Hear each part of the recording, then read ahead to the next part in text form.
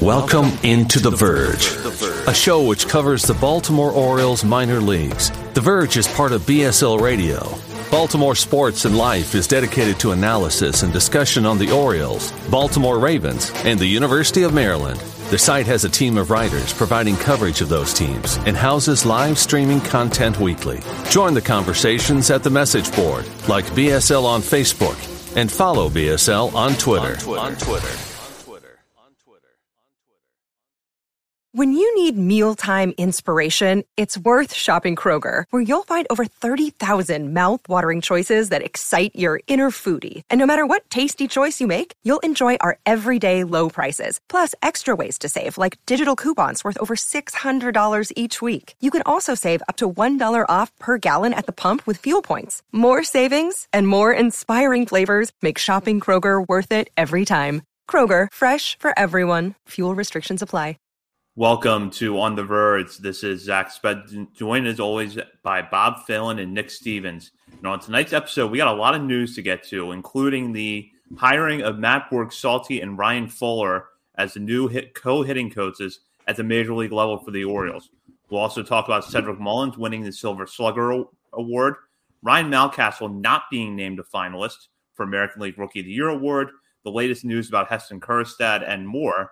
Will be on tonight's episode, but first, On the Verge is brought to you courtesy of Mercer Floor and Home Carpet One. Mercer is a third-generation family business that was established in 1959 and is located on Main Street in beautiful, historic downtown Westminster, Maryland. For all of your flooring needs, think Mercer. So we'll start off with really the big news of the week and what I suspect will be one of the bigger stories of the offseason for the Orioles, which is the announced hiring of Matt Borgsalty and Ryan Fuller as the co-hitting coaches at the Major League level for the Orioles. Fuller was the hitting coach at AA Bowie last year and also served as the full season minor league hitting coordinator. Borgsalty, meanwhile, is joining the Orioles from the Twins organization, where he had spent the last several years as a minor league hitting coach, most recently with the AAA St. Paul Saints. This move really does represent kind of a step further in that analytical direction that the Orioles as an organization have been moving in. Fuller and Borgsalty are younger guys. Neither has played in the major leagues. In fact, Borgsalty did not have professional playing experience. But both guys are heavy into analytics, and that's something the Orioles have really been emphasizing at the minor league level. So they will take over the hitting coach role next year for Don Long, who parted ways with the Orioles after the 2021 season. I'll start with Nick on this. Just kind of your thoughts on this hiring, especially with Fuller moving up, and what it means for the Orioles.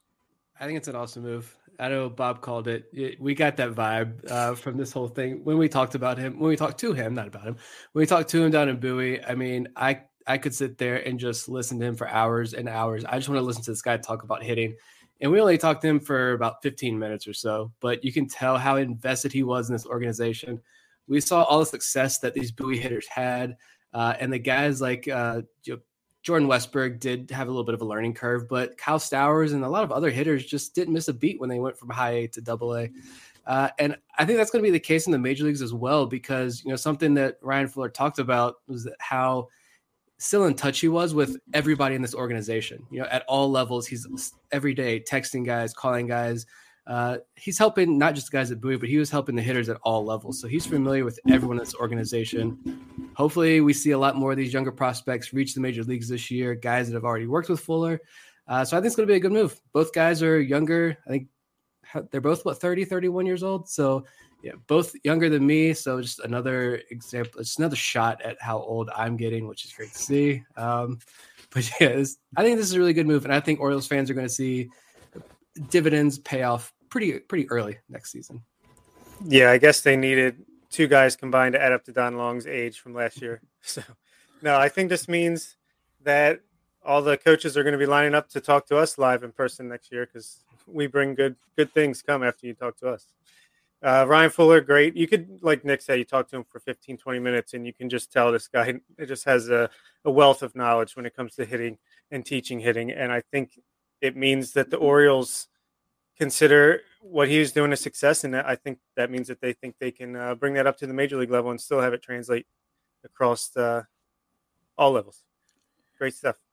Well, I think that's really going to be the key is having it translate across all levels because we can see hitters, put this work in at the higher levels of the minor leagues, get to the majors and maybe be taught something a little bit different. And all of a sudden, what they learn in the minors goes out the window a little bit. And this philosophy that you're working on with them as they develop isn't really being carried out in major leagues. So I think that Fuller's knowledge of the organization, the way that he was able to stay on top of how players outside of Bowie were developing last year. That was a good point that Nick brought up. I think it's really going to be crucial to this role. And I think Borg Salty, I've been trying to learn more about him just in the last few hours since this news came out, but it seems like he's the kind of guy that fits into this mold as well. Yeah, I think I saw that AAA for the Twins, they were in the upper third of all the offensive categories, kind of just like Fuller was with AA Bowie. So I'm sure, they talked to him and he's on the same page. And I like that it's just going to be consistency for these guys from the bottom to the top. Don't have to switch what they're learning at every step. Yeah, he worked with Adley Rutschman all year, and you're not going to convince me that Adley Rutschman is not the starting catcher on the opening day roster. I don't care about the CBA stuff. He's going to be the opening day catcher. At least he better be for fans' sake. I know fans are going to lose it if he's not the opening day catcher. But, you bring a hitting coach like Ryan Fuller up. You bring someone like Adley Rutschman behind the plate to work the pitchers up. And hopefully he's working with Michael Bowens and Kyle Bradishes and guys he's familiar with. I think you're starting to see the pieces be put into place here where we're not talking about a contending team, but I know our colleagues over at the warehouse and Chris Stoner and Matt Corey and Stephen Loftus, I know they all mentioned a lot about, next year you're looking at hopefully around 70 wins with this Orioles team. I could definitely see that. And you're starting to see a lot of the pieces move into the right direction for that to happen. Of course, we still have free agency to go and a 40-man roster at 20-something guys. But, the back-end stuff I think is working there. So a great hire. And, we'll learn more about this other guy too at the same time. But young guys, analytically driven, it's all working out. Yeah, I think it means they're putting in the guys, not just a stopgap. I think now we're getting to the point where they're putting in the guys that they want to see in these positions for a long term, for the long time. Well, and if you look in the next few years are going to be critical because you've got not just Rutschman probably coming up, hopefully on opening day next year, but then you're probably going to have Kyle Stowers not too far behind him. Jordan Westburg and Gunnar Henderson, we know, are pushing for the major leagues. I think it's possible that we see Westburg sometime in the second half next year. Taron Vavra is another one. We know Ryan Fuller is very high on that I think we could expect to see in the majors next year. So there's a lot of players that could benefit from this. And the other thing that I think is good about the timing is that the players who are on the roster now, who have been in the major leagues for a few years, probably aren't too settled in yet to feel like they're being sold something completely new. And hopefully some of them are analytically inclined as is and can adapt because, and we're going to talk about Cedric Mullins in a little bit there. That's one big success story we saw under Don Long. So now it's going to be, can Ryan Fuller and Matt Borg Salty get a little bit more out of Austin Hayes? Can they get a little bit more out of Ryan Mountcastle? So it's going to be interesting to see how they work with those guys too.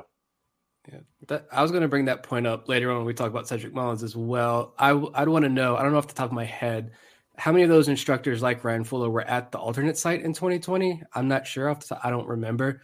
But that would be interesting to know, what was that process like to get Cedric Mullins to where he is now, or what we saw this version of Cedric Mullins. That I'm interested to know that who deserves a lot of that credit there. But yeah, this is kind of, you talk about just that camaraderie there, and you have someone like Adley Rutschman as well.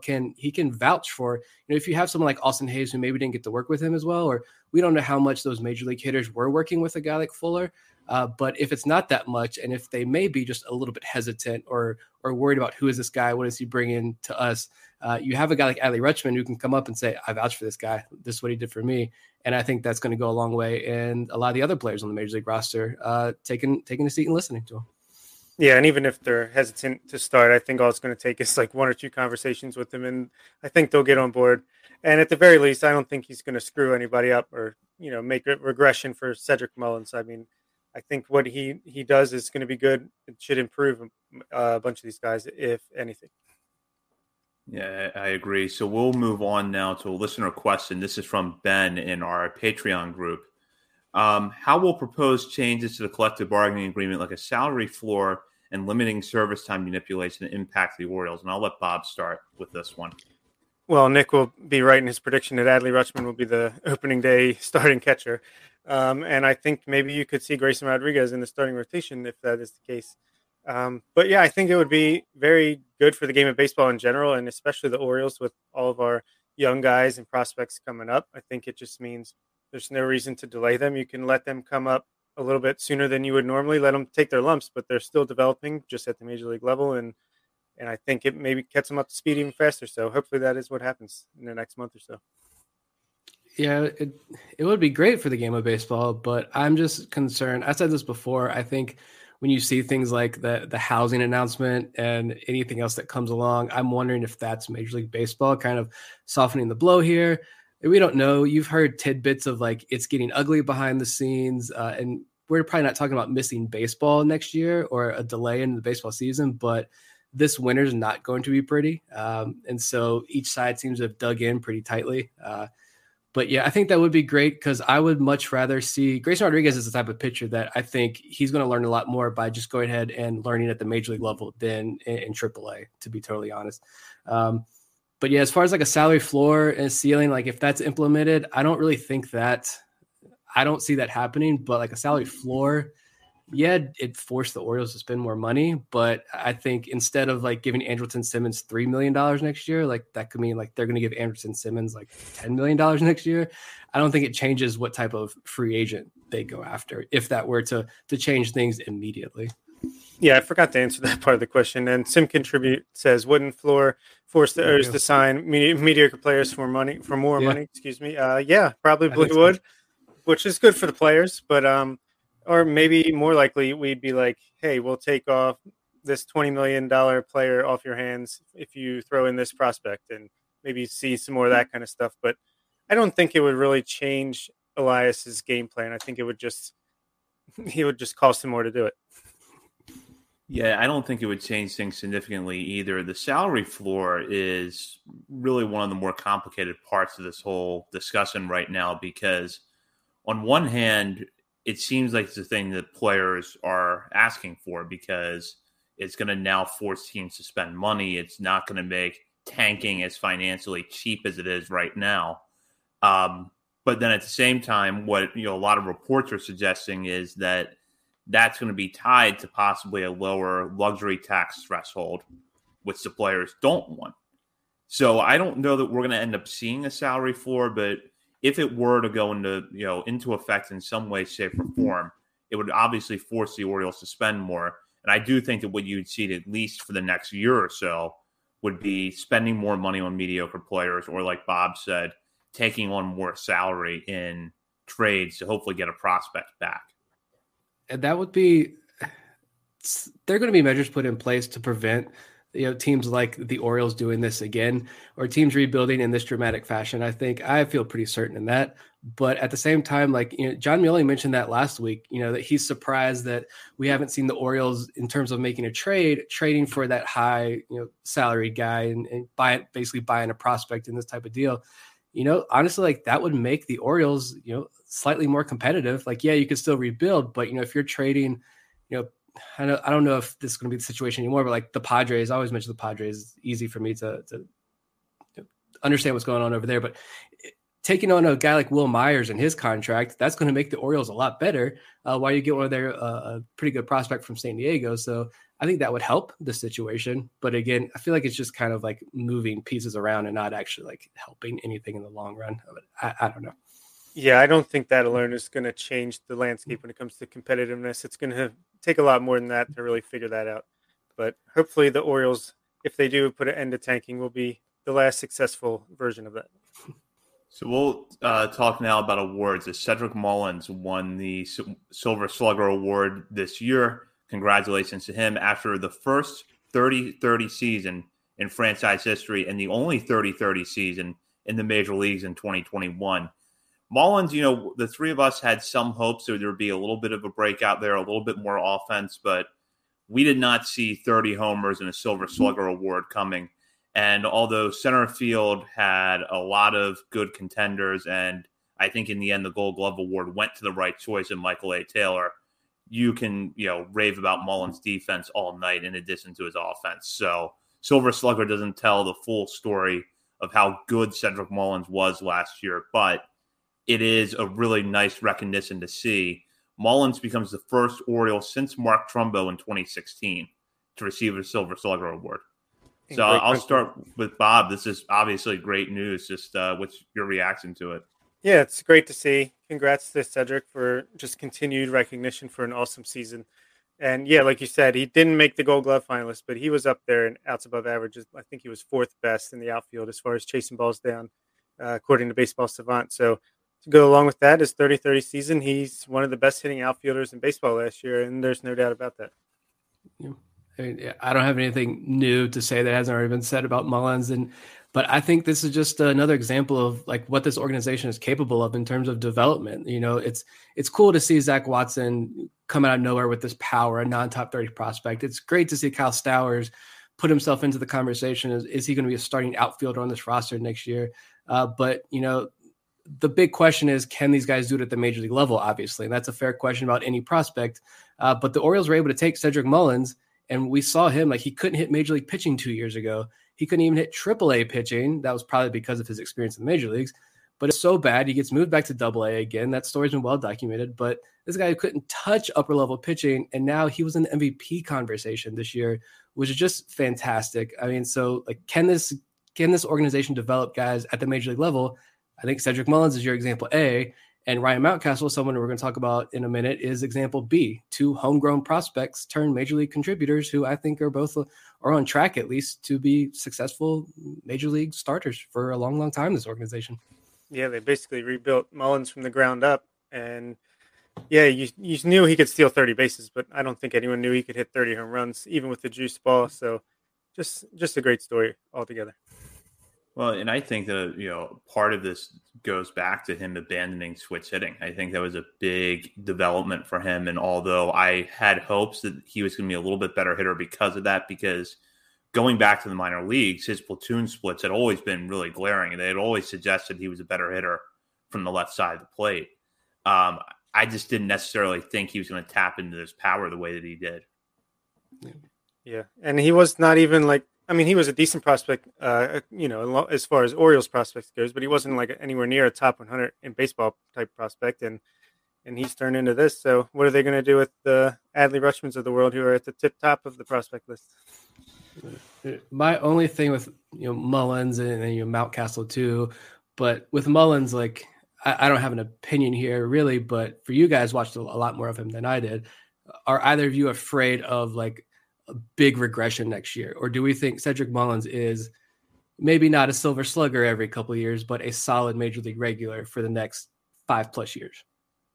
I think there will probably be regression, but I'm not too scared of big regression. I don't think he's going to go back to, you know, 2019 version of himself. I'm not worried about that at all. I think he'll probably be like a 280 to 300 type hitter with 15, 20 home runs most season, 20 stolen bases. And as long as the defense is still there, I think that's plenty valuable. Just a 750 to 800 OPS in center field with good defense. I'll take that any day of the week. Yeah, I don't see him having a 30-30 season again, but I don't think he's going to completely drop off either. So the power might come back a little bit, but I think he's got a lot of good years ahead of him, at least defensively in center field. And I think the he's now shown at the plate that he can hold his own in the lineup, which was always one of the concerns with him. I think he's going to hit well enough to hold that job down for the next several years. But fortunately, with the outfield depth the Orioles are building, they can make that situation interesting in just a couple of years if Colton Cowser or some of these other guys work out. That's a good point. Yeah. That's going to be fun for me to watch. If Mullins is that guy of your future, and if Austin Hayes, I know there's more question about Austin Hayes, but if you have 2/3 of your outfield locked down, and you have so many outfielders in the system, this is where the trades are going to happen. And that's going to be a lot of fun to watch unfold over the next couple of years. But yeah, I mean, if a guy like Cowser can push Mullins to a corner, like a left field, if his defense is good enough or something like that, that just makes your team even better. Or make Mullins or Cowser, whoever, expendable, then you can trade him for a big piece down the stretch one season.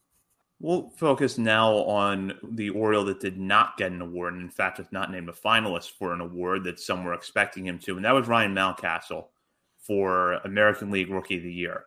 The players had voted him American League Rookie of the Year, but the official American League Rookie of the Year that the Baseball Writers Association votes on every year, Mountcastle did not finish in the top 3 and was not named a finalist for an award that went to Randy Arozarena of the Rays. So depending on how you were analyzing Mountcastle's season, I think this news either comes as a big surprise or not a big surprise at all, because you could either take away the fact that he was not a good defender in the outfield, didn't draw a lot of walks, had a WAR that by the Baseball Reference version was below a full win, and just say he's a guy that happened to hit a lot of home runs. Or you could say he led all rookies in home runs this year. How does a guy that hits that well, especially the way he hit over the last few months, not finish in the top 3, especially in a year where there didn't seem to be a clear-cut favorite coming up to the announcement of the award on Monday night? So, Nick, I'll start with you on this one. When Mountcastle was not named a finalist, were you at all surprised? I mean, like, if awards are your thing and you like following this stuff, like that's great. But like, I didn't have any energy to like care about if he was a finalist or not, to be totally honest. Like, I don't really pay attention to these award stuff. I mean, whether or not Mountcastle is a Rookie of the Year winner or even a finalist, I don't think that has no impact on his future as a regular in this lineup. I think, the writers that have a vote, how many of them actually even watched Ryan Mountcastle play this year? Other than any Orioles guys. I think we heard that there were 2 Orioles player or writers who had votes. So, how does it really matter what the Oakland A's beat writer thinks about Ryan Mountcastle? Like, I don't really care, to be totally honest. So the players voted him Rookie of the Year, and I think his peers voting him as a player or Rookie of the Year means a whole lot more to him than what some beat writers have to think. So, not shocked completely, because I guess, the game is moving towards, the more, WAR. Everything is WAR based. You even see now this proposal of paying free agents based on their WAR value, which is absolutely ridiculous. But yeah, if you do look at the WAR, Ryan Mountcastle isn't that high on the list. So of course that's going to knock him down. So I'm not surprised, but it does surprise me considering like so many of these beat writers, like dusty old guys, that like he leads the league in home runs, that would count for something, but it obviously didn't. But this has no impact on his future. He's a great player. We know that. I think that's all that matters. Yeah, for me, these awards are cool. It's nice to see them get recognition, but at the same time, and just because he didn't get the award or even get in the top 3 finalists, it's not like it makes him a worse player because of that. So he's still going to be the same player that he was if he won the award. So that's good for the Orioles to have him. He's just a sleeper now. He's a dark horse. People don't know about him. But and it was also just a really deep. There was no standout obvious winner in the AL, but it was a pretty deep field. I think there were 5 or 6 guys that could justifiably be picked as the top 3 finalists. The 2 Rays guys, Luis Garcia, Adolis Garcia, who it seemed like it was between him and Mountcastle for a while there to get the award, and neither of them were the finalists. So just a weird year overall, but it doesn't really bother me either way. But I understand Orioles fans, they want the recognition from their own guys, and that's cool that they're fighting for him. But for me, it doesn't really bother me either way. In a way, I was kind of happy to see that people were upset, because it shows that the fans still care and they recognize that this is someone that is going to be, a big part of the Orioles' future. So they want him to get that recognition. But it doesn't really change my perception of Mountcastle as a player. I still feel like he's a guy that has the potential to be a middle of the order bat in this lineup for several years. I think the biggest things we learned about him this year are, number one, that power is going to play at the major league level, and that his bat has the potential to get even better.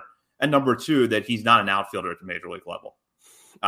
But he looks like now he's maybe settling into first base a little bit, and is going to turn out to be, hopefully at least an above average defensive first baseman. But he really did, show some strides this year with the bat.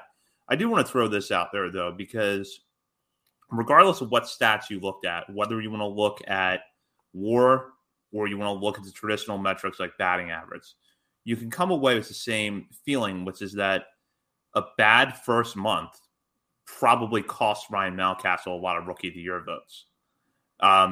Is that fair in this race, or is that just kind of part of the game? And, unfortunately, his April was just so bad that it dragged the rest of his numbers down a little bit.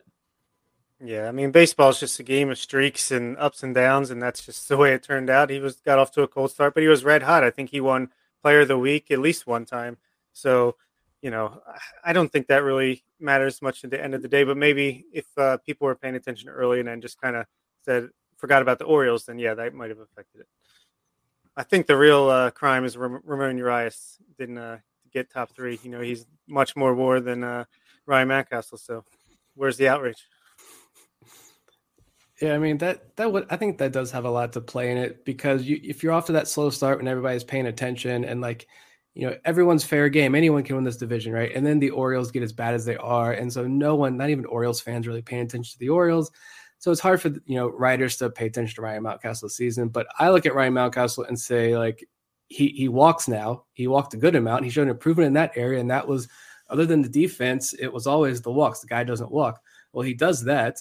Like Zach said, the power's going to play at the major league level. He has found a home at first base, I think. And I thought, watching him learn the position in Norfolk, that he caught on pretty quickly, and that I think he can be a pretty fine first baseman for years to come. And so I think he has a defensive home that he's going to improve on. He walks. He's got power. He's shown growth throughout the year. And so I think this is a big player development win for the Orioles, and we as fans know what we have in Ryan Mountcastle. He's here. He's this first baseman of the future. So I think it's a win. It's a win for him. And I'm sure he probably, we don't know Ryan Mountcastle. He probably wants the hardware. I've got hardware sitting right next to me, big Coach of the Year plaques over here, that if it was up to me, they'd be sitting on my mantle over my fireplace in the living room, so everybody knows they're walking to a house of greatness. But high school track coach over here. But but at the end of the day, the guy hits major league pitching, he hits it well, and I think that's what's most important. And his peers know that he's pretty darn good. So yeah, maybe he gets a little bit less in arbitration because he didn't get a top 3 finalist. But yeah, it's not the end of the world. Nick, are you going to redesign your background and put these awards up there so that everybody can see them when we live stream the show on social media? I should. I've been wanting to redo this because I got lots of bobbleheads and cards and memorabilia and everything, but I'll make sure the trophies are right here so everybody can know. Well, just to put Mountcastle's full results into context, he picked up 2 second-place votes and 4 third-place votes. The second-place votes came from Peter Schmuck, former Baltimore Sun writer who was there for a long time and is part of the Baltimore chapter, and Jen McCafferty of The Athletic, who is part of the Boston chapter of the Baseball Writers Association.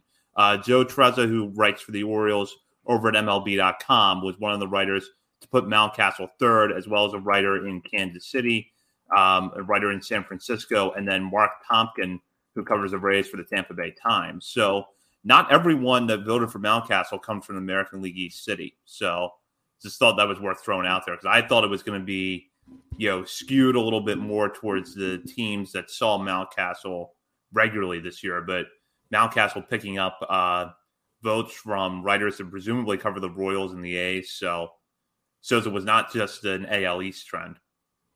Yeah, that's good to see. I mean, Mountcastle's just this rare prospect that actually succeeded, and he's got a high floor and a pretty high ceiling. Defensively, he'll never be on the high end of the spectrum, but we know he can hit, and if he can start walking, it's lights out for the American League East. I'm never reading Joe Trezza again. Third place? Come on. No, I'm still reading you, Joe, but Willie Yan and all.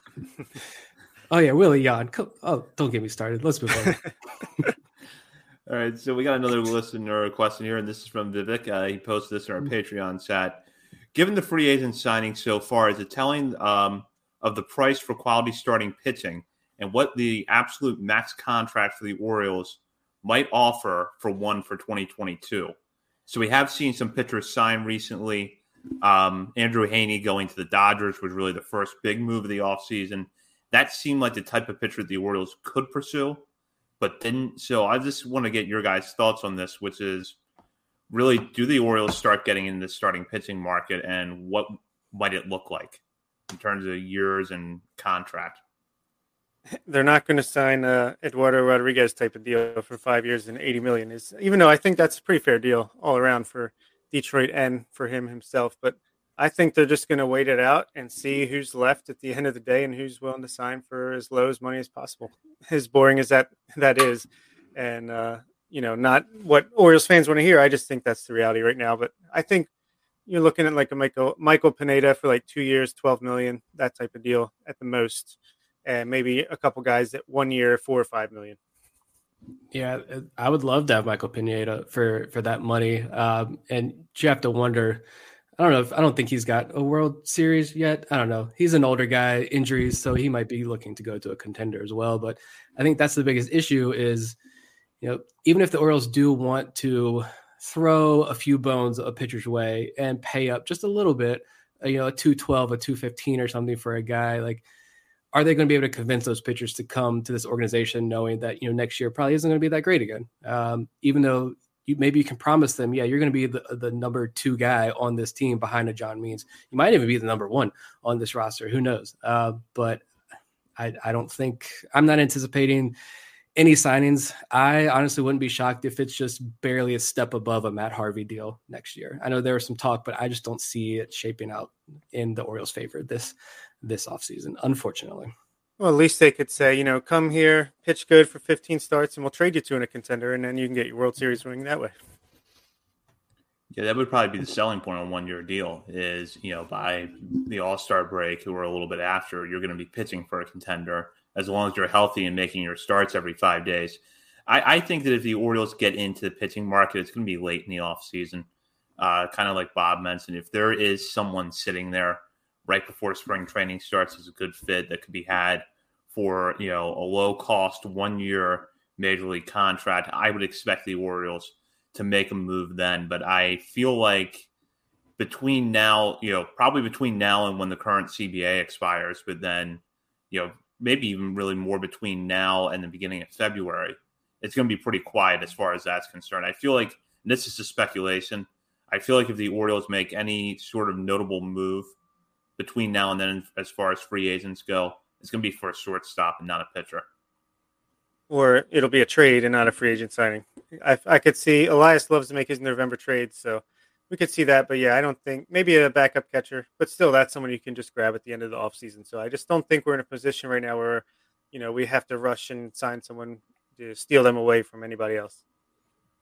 Yeah, and you have so many pitchers as well. And I know like none of these guys performed well last year. And I know I don't want to watch a rotation where like Bruce Zimmerman is the number 2 either, but I think the Orioles are still high on a number of these guys like Keegan Aiken, Dean Kramer. They're going to want to give them another opportunity. Michael Baumann hopefully starts the year in the rotation. Like I think you have a lot of guys who the Orioles are going to want to get eyes on again next year.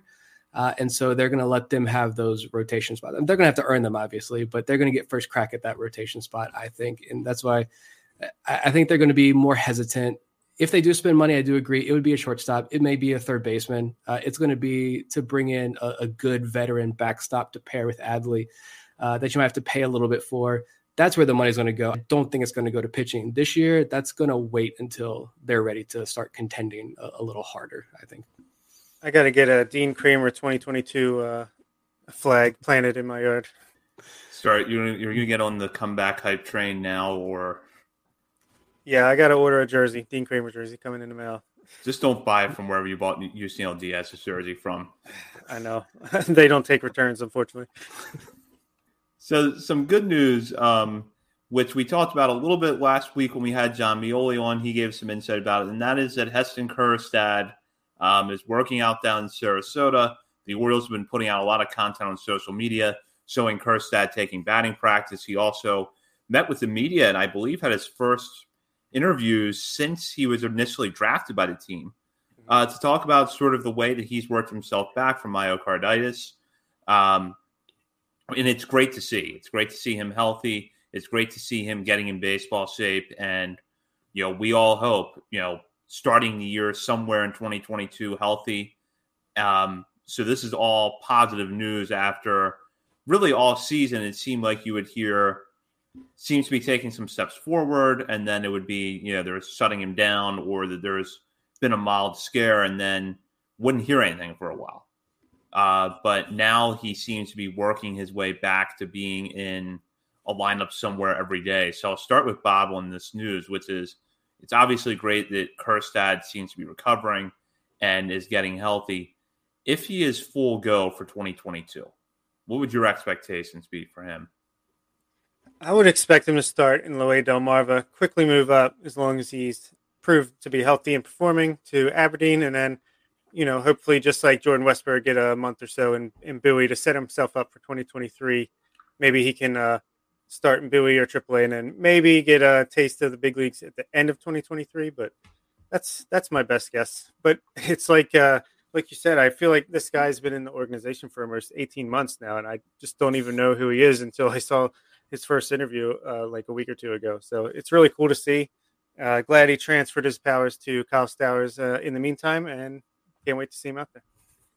Yeah, I remember it was like like our family pandemic vacation that we like sheltered in place on the beach somewhere, and it was watching the draft, and that was Heston Kjerstad, and that feels like forever ago. I think that would be the dream scenario there if that plays out, and I know Orioles fans are extremely anxious to see Kjerstad on the field. I am as well, but like I 100% agree with this pick still, especially after you watch Jordan Westburg and Kobe Mayo this season. Like those guys are in the system because we went Kjerstad with that first pick. Those guys are studs. Ideally, yeah, Kjerstad starts in Delmarva and has a Jordan Westburg path. But I think, like I'm honestly not going to be worried at all if he has to spend a little bit more time in Delmarva, and maybe he only ends the year in Aberdeen with a month or so in Aberdeen. But he's a high floor prospect, so you're minimizing that risk there a bit when you take a high floor prospect like Kjerstad. We're not talking about an 18-year-old kid, this raw prospect who's now missed 2 extremely critical years of his development. Kjerstad just needs the at-bats. He needs the innings. You had John Mioli, who's mentioned, his signing scout mentioned how quickly he can put on weight and get back into shape. So that may not be an issue. It's just going to be about getting at-bats, getting plate appearances, getting his timing down. He's got that experience, but, I just think if Kjerstad needs more time to develop in Delmarva, like I'm okay with that because we've seen the rise of, Kyle Stowers and Robert Newstrom. The organization is going to give Yusniel Diaz, whether we like it or not, one more opportunity. So like you have these guys that are going to get their shot first. You have Colton Cowser there as well, who's going to be a fast riser. There's so much outfield depth in the system. There's really no rush as there was when Kjerstad was drafted. Sure, we didn't have this depth. We didn't know Kyle Stowers was going to be this Kyle Stowers. We needed Kjerstad in the major leagues. I just think now there's so much depth in the upper levels of the minor leagues. It's okay if Kjerstad isn't rushed. He's not needed next year. So if it's late 2023, early 2024, as long as he's healthy and constantly moving in the right direction, I think it's going to be okay. Yeah, I agree. I think that anything you can get out of him next year is good. And I'm fine if he has to spend a little bit more time in Delmarva, like Nick said. I thought that John Mioli brought up a really good point last week when he said that you don't need Kjerstad to be that guy that rises through the system quickly to be your everyday right fielder next year now because, and Nick touched on this too. Kyle Stowers had a big year. Robert Newstrom had a big year. And by the end of the week, might be on the 40-man roster. You can even throw guys like Zach Watson and Colton Cowser into that mix. So the pressure is off Kjerstad a little bit. I'll also say too, although myocarditis is not entirely unprecedented, Eduardo Rodriguez came back from it this year and pitched fairly well for the Red Sox. This also isn't like, he tore an ACL or he tore a labrum in his shoulder and we kind of know what the recovery time is going to look like. This is just a lot different. So admittedly, I don't know if that's going to affect the way the Orioles use him next year. Does that mean he maybe DHs a little bit more at the beginning of the year? I don't know. But if he can get in Delmarva's lineup on opening day and just be out there playing every day, hopefully hitting a lot of long home runs, I'll call that a win. And then, whatever happens with his timetable happens. Yeah, and don't panic if he gets off to a slow start because he hasn't played in so long and it's his first professional season. And don't panic if he fades a little bit early at the end of the season and struggles just like Robert Newstrom kind of did. It's a long season after such a long break with such a serious illness. So let's just focus on May to August and we'll be happy. For his sake, I hope he comes out of the gates hot and has a good year because it sounds like he was really bored without baseball in his life. So for his sake, I hope he's fully healthy. And yeah, I was going to bring that point up too. I'm glad you did, Bob, that end of the season, he could very well hit a wall late in the year. So I think as long as he comes out of the gates, okay. As long as there's progress being made, I'm cool with it. Again, if he has to spend all year in Delmarva, as long as he's making progress and the Orioles feel like he's still making progress, I'm fine with that as well. There's absolutely no rush with Kjerstad. We'll see how all this plays out. That health is first and foremost, and we know he's a full go, but let's see when he gets into like full game action 6 days a week, what's that going to do to his body? We don't know. Like you said, it worked for Eduardo Rodriguez. He was fine, but this is going to attack everybody differently. We don't know how his body's going to react as well. So health first, and I think we'll see Kjerstad up in the upper levels of the minor leagues and in the major leagues before too much longer. And I'm fine with him getting a little bit of an extended look at Aberdeen. I can go watch him a little bit more. Yeah, I mean, hey, maybe he will make Ripken Stadium look small for once. Yeah, he'll be the one that can hit the home runs there. So we did want to also touch on some transaction news that we didn't have a lot of time to discuss last week, which is that the Orioles claimed right-handed pitcher Brian Baker off waivers from the Blue Jays. He is on the 40-man roster after that claim. Quick profile on Baker, 6'6", 245-pound right-hander who throws hard, got in the major leagues last year and pitched in just one inning of relief for the Blue Jays, spending most of the year at AAA Buffalo, where he put up pretty good numbers. This is someone who has also spent time in the Colorado Rockies system and had shown some promise there with increasing velocity leading up to the 2020 season. I'll just start with Bob on this. Baker seems to fit a type that Mike Elias has, which is big, hard-throwing right-hander that can give you an inning or two at a time out of the bullpen. Where do you think he fits into this team next year? I think him and Felix Bautista are the Bash brothers, like the Mighty Ducks. I mean, these guys are giants on the mound, throwing high 90s and only give up like a hit every other inning or even less. So, yeah, I think it is a type that Elias seems to like, hard-throwing, big, durable guy. Tyler Wells fits the same kind of mold. I think he's just an option for the bullpen. We'll see if he even makes it through the offseason on the 40-man roster. I mean, this is going to be a roster churn for the foreseeable future, but if he does, he's certainly a guy that I think can help you in the bullpen. It seemed like, as far as the Blue Jays go, it wasn't like he was a guy they didn't like. I think they just, had a little bit of roster crunch, a la the Rays do a lot of times. And I'm excited to see him pitch. He's a big guy with a big arm. So what's not to like there? I really like this pickup. I mean, his AAA numbers were fantastic with Toronto. He's the fastball slider guy. He is older. I think he's getting ready to turn 27 like this month or next month, but he has options remaining. So, I'm sure the Orioles found that attractive, and it will be interesting to see, like Bob said, there's no guarantee that he sticks around. I think this is a guy that if you like him, you like the base there, you think he can contribute at the major league level, go ahead and claim him now, bring him into the organization, protect him for right now. And if you find someone better, then you find someone better. But, I think you look at his numbers, like the walks have always been an issue if you look at his past performance, but he improved on that this year by like 5-6 percentage points. Strikeout rate was still close to like 30%, what he's been putting up in the upper levels of the minor leagues. And it's like a very, DL Hall statistical profile. Like, yeah, the walks were up, but that whip was 0.85. Like, that's a really good whip for a guy who walks so many guys because he doesn't allow base hits, a lot of strikeouts. So, and it also seems like he can be a pretty animated guy on the mound, which I love. I love those guys that aren't afraid to show some attitude, on the mound. But I think I saw where he touched this a couple of years ago. He was touching like 101 in games. And now he's sitting around 93 to 95, hitting 98 this season. But big guy, sturdy guy. And if he can pound the strike zone and limit those walks, he could be an option for the Orioles. Yeah, I think I saw he gave up 15 hits over like 31 innings or something like that. That's crazy. Yeah, he's another option. I think he's a good one because, of the way that his stuff plays and how well he pitched AAA last year. And, I don't think we're finished as far as turnover for the bullpen goes. I think we're going to see some other moves made there between now and when pitchers and catchers report. So Baker gives you another option, and that he's a guy that if nothing else can throw hard. And, with a waiver claim, there's really not significant downside. Yeah, if he doesn't work out, then you just try to outright him. And, Nick brought up a great point with him having options still. That gives you a lot more flexibility because let's say he does, make the opening day roster. You realize 6 weeks into the season he's not ready and that there's pitchers in Norfolk who are better equipped to pitch in the major leagues right now than Baker. You can send him down and not have to worry about him being out of options. So that roster flexibility, I think, is really key. Yeah, and we saw how many times we brought guys up and down in the bullpen last year. They just need any arm they can to finish the season. So, yeah, definitely doesn't hurt to be able to have that flexibility.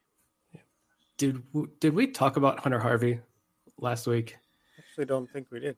No, because I think John mentioned it, but we didn't. Yeah, we didn't officially mark the end of the Hunter Harvey era because I don't know, you guys can go for if we want to talk about Hunter Harvey and give y'all's thoughts. But I was thinking when I thought of like Baker, and I was listening to, again, shout out to The Warehouse. I was listening to those guys early this morning, their episode from late last week, and fan favorite guest of On the Verge. If you look at our download numbers, whenever Stephen Loftus is on, you guys flock to our episodes.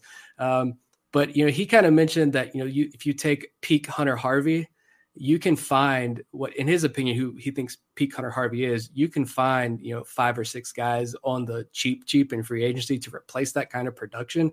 And I got the sense like Baker is one of those guys who I think can give you the same type of production as long as he can limit those walks that Hunter Harvey is going to give you.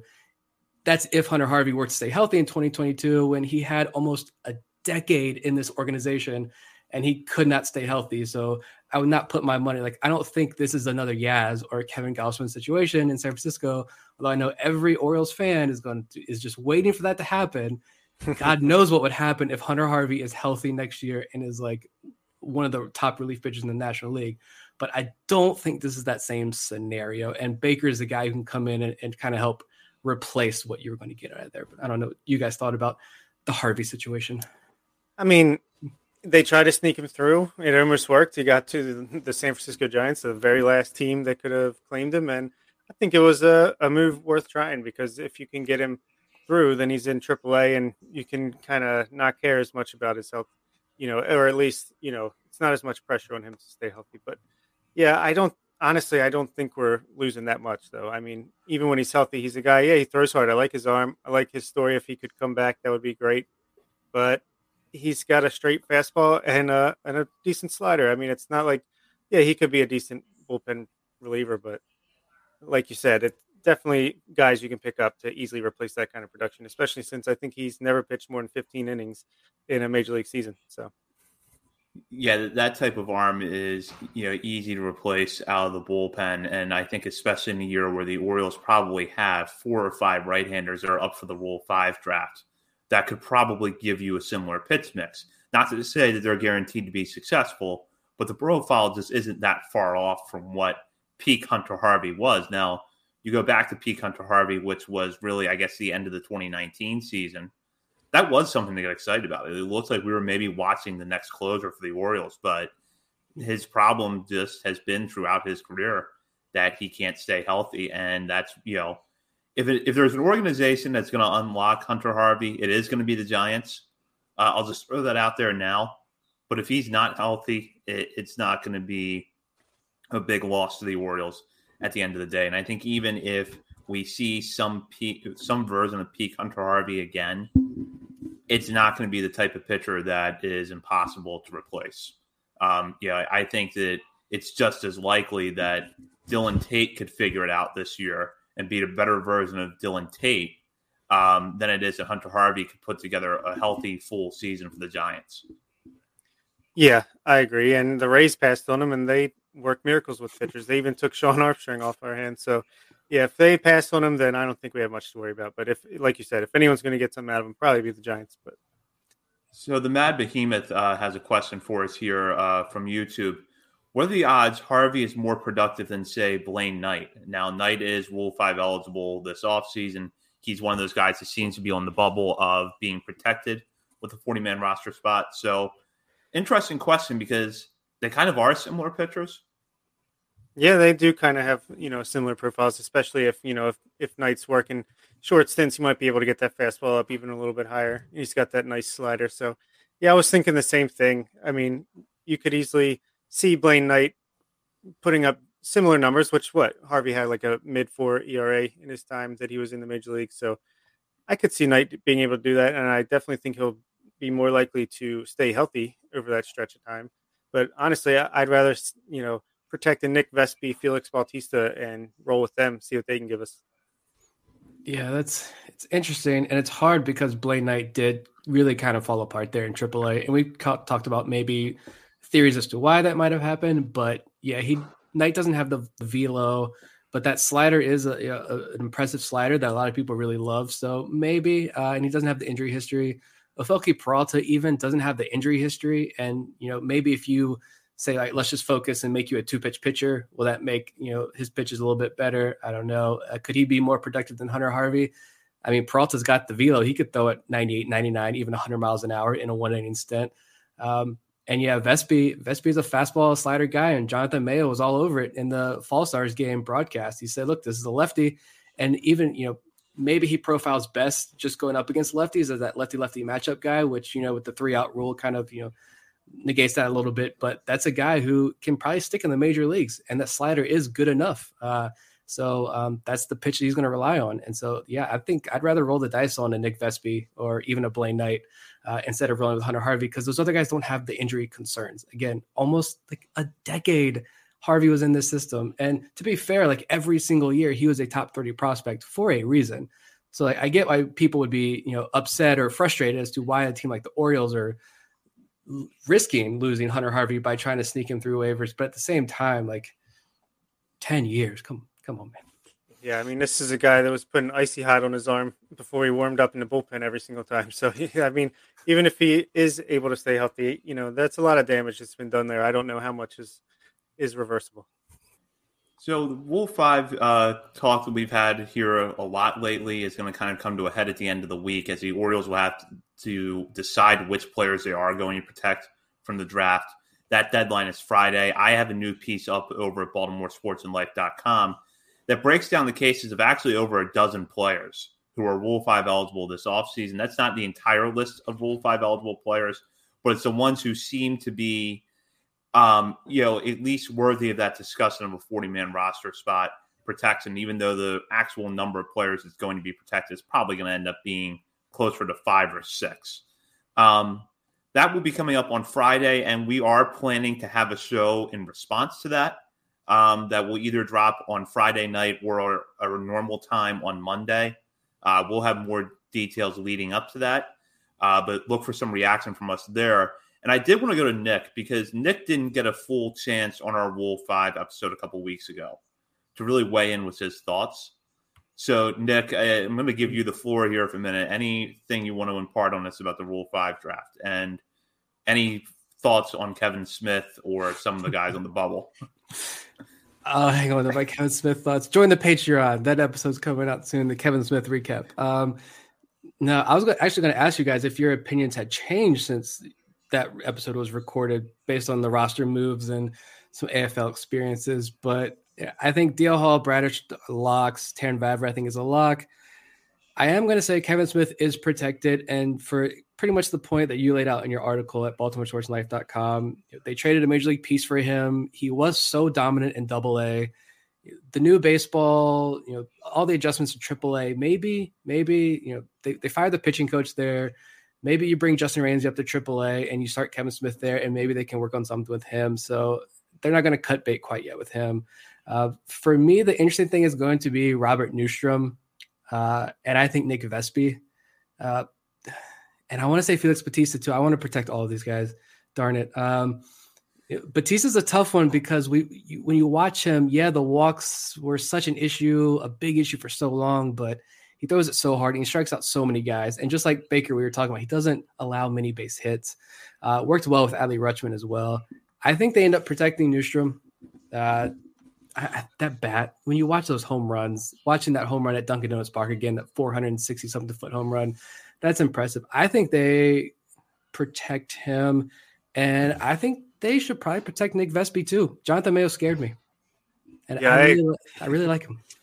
I agree. I would add Nick Vespi to my list if I was redoing it now. So that would make it 6 with Bautista, Newstrom, Vavra, Hall, and Bradish. So, and Kevin Smith, I kind of hope they protect him because I think that's like a vote of confidence from the organization, and I think that means maybe they are confident that he can bounce back next year. But at the end of the day, I don't think if they could risk Zach Pop getting taken, I think they can risk Kevin Smith get taken.